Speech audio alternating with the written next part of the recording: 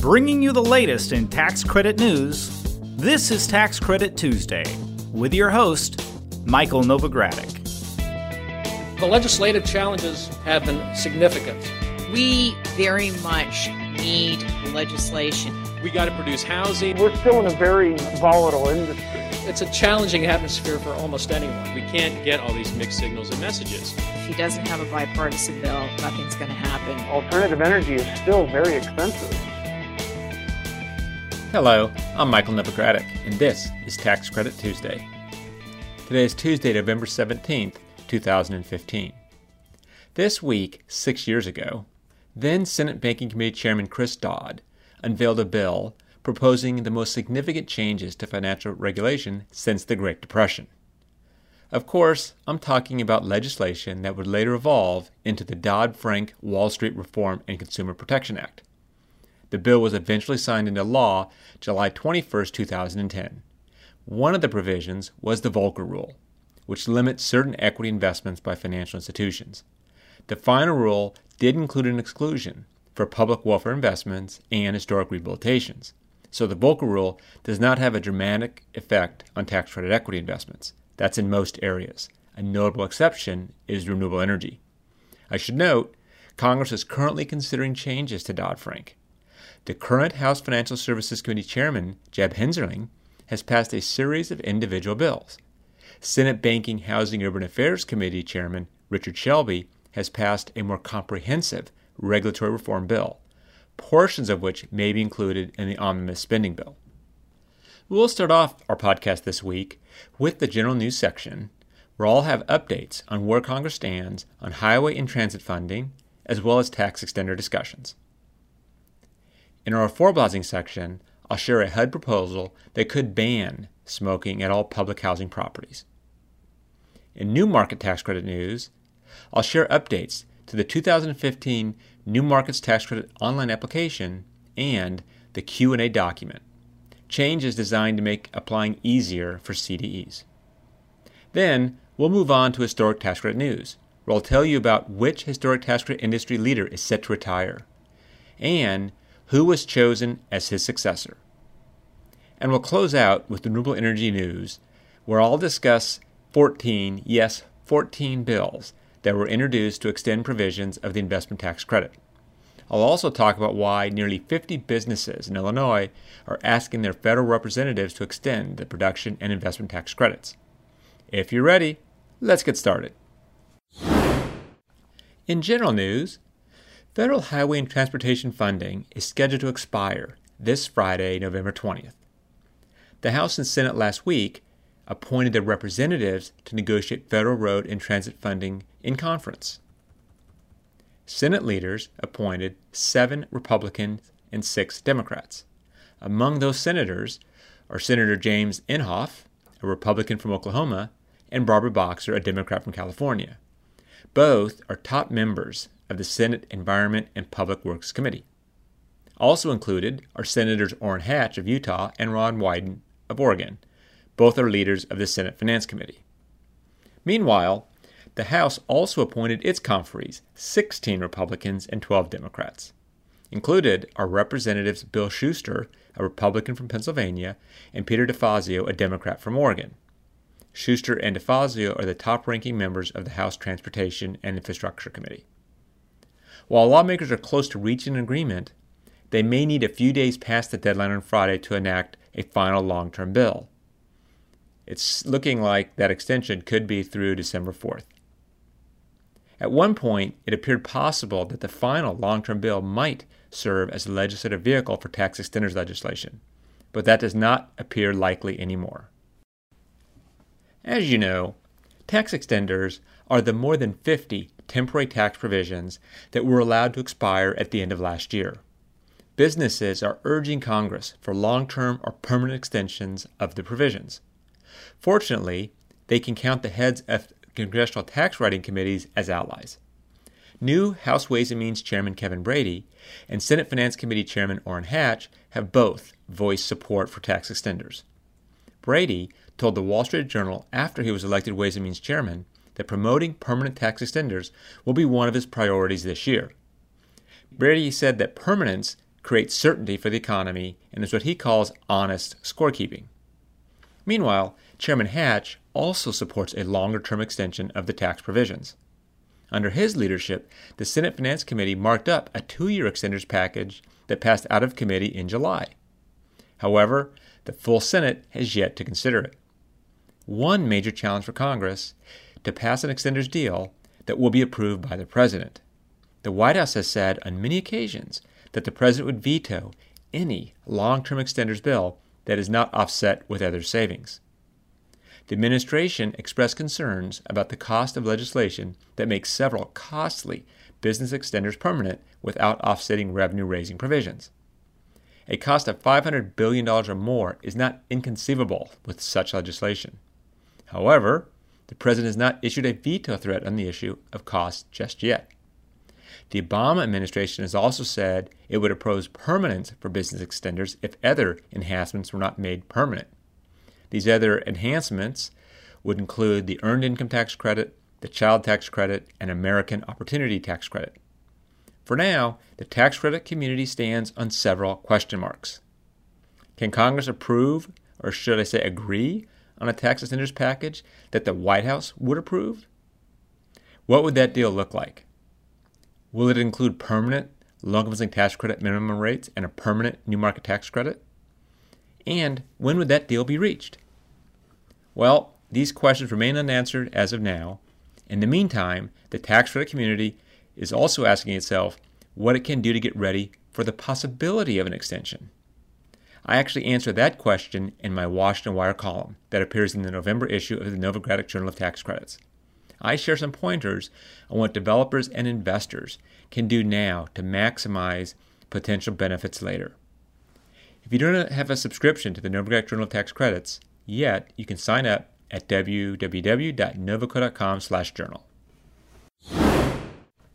In our affordable housing section, I have news that could affect all public housing authorities. Last week, HUD proposed a rule that would require smoke-free policies at all public housing nationwide. It would affect more than 700,000 units. HUD notes that 500,000 of those apartments are inhabited by either elderly or disabled residents who face greater health risks from smoking and secondhand smoke. The proposed rule would prohibit lit tobacco products in all living units, indoor common areas, and administrative office buildings. The prohibition would extend to outdoor areas within 25 feet of housing and administrative buildings. There would be no smoking in other restricted areas, such as near playgrounds. One option included in the proposal is for public housing authorities to simply make their entire grounds smoke-free. The proposal would give public housing authorities 18 months from the time of the effective date of the final rule to have their non-smoking policies in place. The PHAs would be required to document their smoke-free policies and include the rules in all leases. The Council of Large Public Housing Authorities commended the proposal in a press release. However, the group also called for more financial support from HUD for both implementing the smoke-free policies and to generally make upgrades that would improve the health of residents. The proposed rule emphasizes that it would not prohibit residents from smoking. It would merely forbid them from smoking in certain areas. In fact, the proposed rule specifically says that PHAs should continue leasing to people who smoke. The New York Times reports that since the federal government began pressing for smoking bans in public housing 6 years ago, nearly 600 agencies have voluntarily banned indoor smoking, and that affects about 200,000 households. A study last year by the Center for Disease Control and Prevention estimated that a nationwide smoke-free policy in public housing would result in an annual savings of about $153 million. That includes healthcare costs, reduced costs for painting and cleaning, and fewer fires. There are a few types of public housing that won't be covered by this proposal, most notably public housing units in mixed finance buildings. Now, HUD is accepting comments on the proposal with a due date of 60 days after the publication in the Federal Register. You can read the proposed rule and see how to comment at www.hudresourcecenter.com. Hover over the HUD tab and click on Guidance. The notice is in the Federal Register's Notices section. And I'd like to hear your opinion.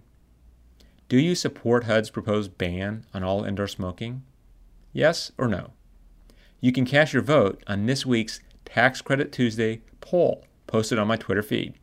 My Twitter handle is @Novogradac. Go there and vote. Once again, do you support HUD's proposed ban on all indoor smoking? Yes or no? In New Markets Tax Credit news, the electronic application for the 2015 round of the New Market Tax Credit Program is now available. Applicants must apply through the CDFI Fund's Awards Management Information System, or AMIS. The CDFI Fund published the Notice of Allocation Availability for the 2015 round in the Federal Register on October 21st. There are a few deadlines that applicants should have on their radar.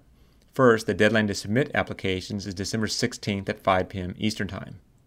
That being said, applicants should know that the CDFI Fund will stop responding to questions about the electronic application at 5 o'clock p.m. Eastern on December 14th, 2 days before. Also, online application attachments are due December 18th. And also, in terms of other deadlines, by January 29, 2016, prior alloctees must meet qualified equity investment issuance requirements. All application materials, including frequently asked questions and application presentations, are available at www.cdfifund.gov, or you can learn more at www.newmarketscredits.com. On a related note, the CDFI Fund issued an updated version of the application Q&A document. My partner Brad Elphick in our Atlanta Metro office notes that the modified Q&A clarifies two issues that were raised by stakeholders. One of the concerns was that the application required community development entities, or CDEs, to describe all potential pipeline projects in full detail in question 17. That requirement would have been difficult for CDEs with a large pipeline because of the question's character limit. In the 2015 allocation application, applicants will have an additional 2,000 words to answer question 17. Brad notes that the Q&A also makes an important point that will make life a little bit easier for CDEs creating a loan or equity pool to finance smaller dollar or revolving qualified low-income community investments. The CDFI Fund does not, I repeat, expect applicants to describe each individual transaction. Instead, the applicant to describe the investments as a group. Now, if you have any questions about the application, I encourage you to contact Brad Elphick or a Novogradac partner near you. In historic tax credit news, I have a big announcement that was made last week by the National Trust Community Investment Corporation, or NTCIC. That's a subsidiary of the National Trust for Historic Preservation. NTCIC's president and founder, John Lee Tetreault, will retire at the end of this year. John has been with the National Trust for 21 years, including 15 years with NTCIC. As many of you know, John's one of the pioneers of twinning historic and new market tax credits. He is also the founder and chairman of the Historic Tax Credit Coalition. John will stay on as the Historic Tax Credit Coalition chairman. In addition, John is a regular contributor to the Novogradac Journal of Tax Credits. When John steps down, Merrill Hubengarner will take his place as NTCIC's president.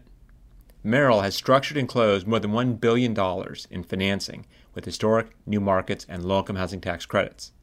Most recently, she was a principal at Advantage Capital Partners. Before that, she worked as an attorney at Nixon Peabody. Merrill will take up her new post in January. Congratulations to John on his retirement and to Merrill on her new appointment. In renewable energy tax credit news, a Florida congressman introduced a flurry of legislation earlier this month to extend provisions of the investment tax credit. A total of 14 bills were introduced by Representative Alan Grayson, a Democrat in his third term. They apply to 7 different types of energy covered by Internal Revenue Code Section 48, the ITC. For each provision, Grayson offered one bill to extend the ITC for 1 year and another bill to extend the credit for 2 years. Grayson's individual pieces of legislation covered property that included small wind, energy, and solar. Currently, the credit is set to drop from 30% to 10% at the end of 2016. Representative Grayson's legislation would extend that expiration date to the end of 2018. At the time of this recording, there were no co-sponsors on any of the 14 bills, which were all assigned to the House Ways and Means Committee. Grayson, by the way, is not on the House Ways and Means Committee. Peter Lawrence in our Washington, D.C. office observes that these bills are likely message bills, meaning they're not necessarily expected to advance and or get much in the way of co-sponsors. But they are meant to signal Grayson's support of the renewable energy industry in general. By the way, Grayson is running for Florida's U.S. Senate seat that's being vacated by current Senator Marco Rubio. Because Representative Patrick Murphy is considered the favorite among most establishment Democrats, introducing this legislation may be an effort by Grayson to strengthen his profile in the renewable energy community. For more information on renewable energy tax credits, you can visit www.energytaxcredits.com. In other news, a group of nearly 50 organizations recently sent a letter to congressional representatives from Illinois calling for extensions of the production tax credit and the investment tax credit. The letter was signed by renewable energy companies and business advocacy groups. The recipients were Senator Mark Kirk and Representatives Bob Dole and Peter Roskam. As you know, the production tax credit expired at the end of 2014, and the investment tax credit is set to drop from 30% to 10% at the end of 2016. The two tax credits have helped create more than 6,800 jobs in Illinois in the wind and solar sectors, according to the letter. The letter also said that the credits have brought more than $7 billion in investment to the state since 2005. The Department of Energy says Illinois ranks 5th in the nation for installed wind generation. However, the advocacy letter warned that the state's energy growth momentum is at risk. Repeated short-term extensions have particularly hurt the wind industry, creating a boom and bust cycle. And of course, the need for predictable tax policy extends beyond Illinois. Expiration of the production tax credit and step down of the investment tax credit poses a threat to the wind and solar community and jobs created by that community across the country. The letter estimates that the jobs of approximately 73,000 wind workers and 174,000 solar workers nationwide are at risk. To learn about proposals to extend the renewable energy investment tax credit and production tax credits, go to www.energytaxcredits.com and click on the Legislation tab. Well, that brings me to the end of this week's report. I invite you to join me again next week for another Tax Credit Tuesday. Also, there's still time to submit nominations for the Novogradac Renewable Energy Power Awards. The awards honor outstanding developments that use federal renewable energy investment tax credits, production tax credits, or Section 1603 grant funds. Nominations are due within the next 30 days, by Thursday, December 17th. You can find nomination material at www.novoco.com/awards. That's it for now. This is Michael Novogradac. Thanks for listening. This weekly podcast has been brought to you by Novogradac & Company, LLP. Archived discussions are available online at www.novoco.com/podcast or by subscribing to the Tax Credit Tuesday podcast in iTunes. Novogradac & Company, LLP is a national certified public accounting and consulting firm with offices nationwide. Learn more about our professional services at www.novoco.com.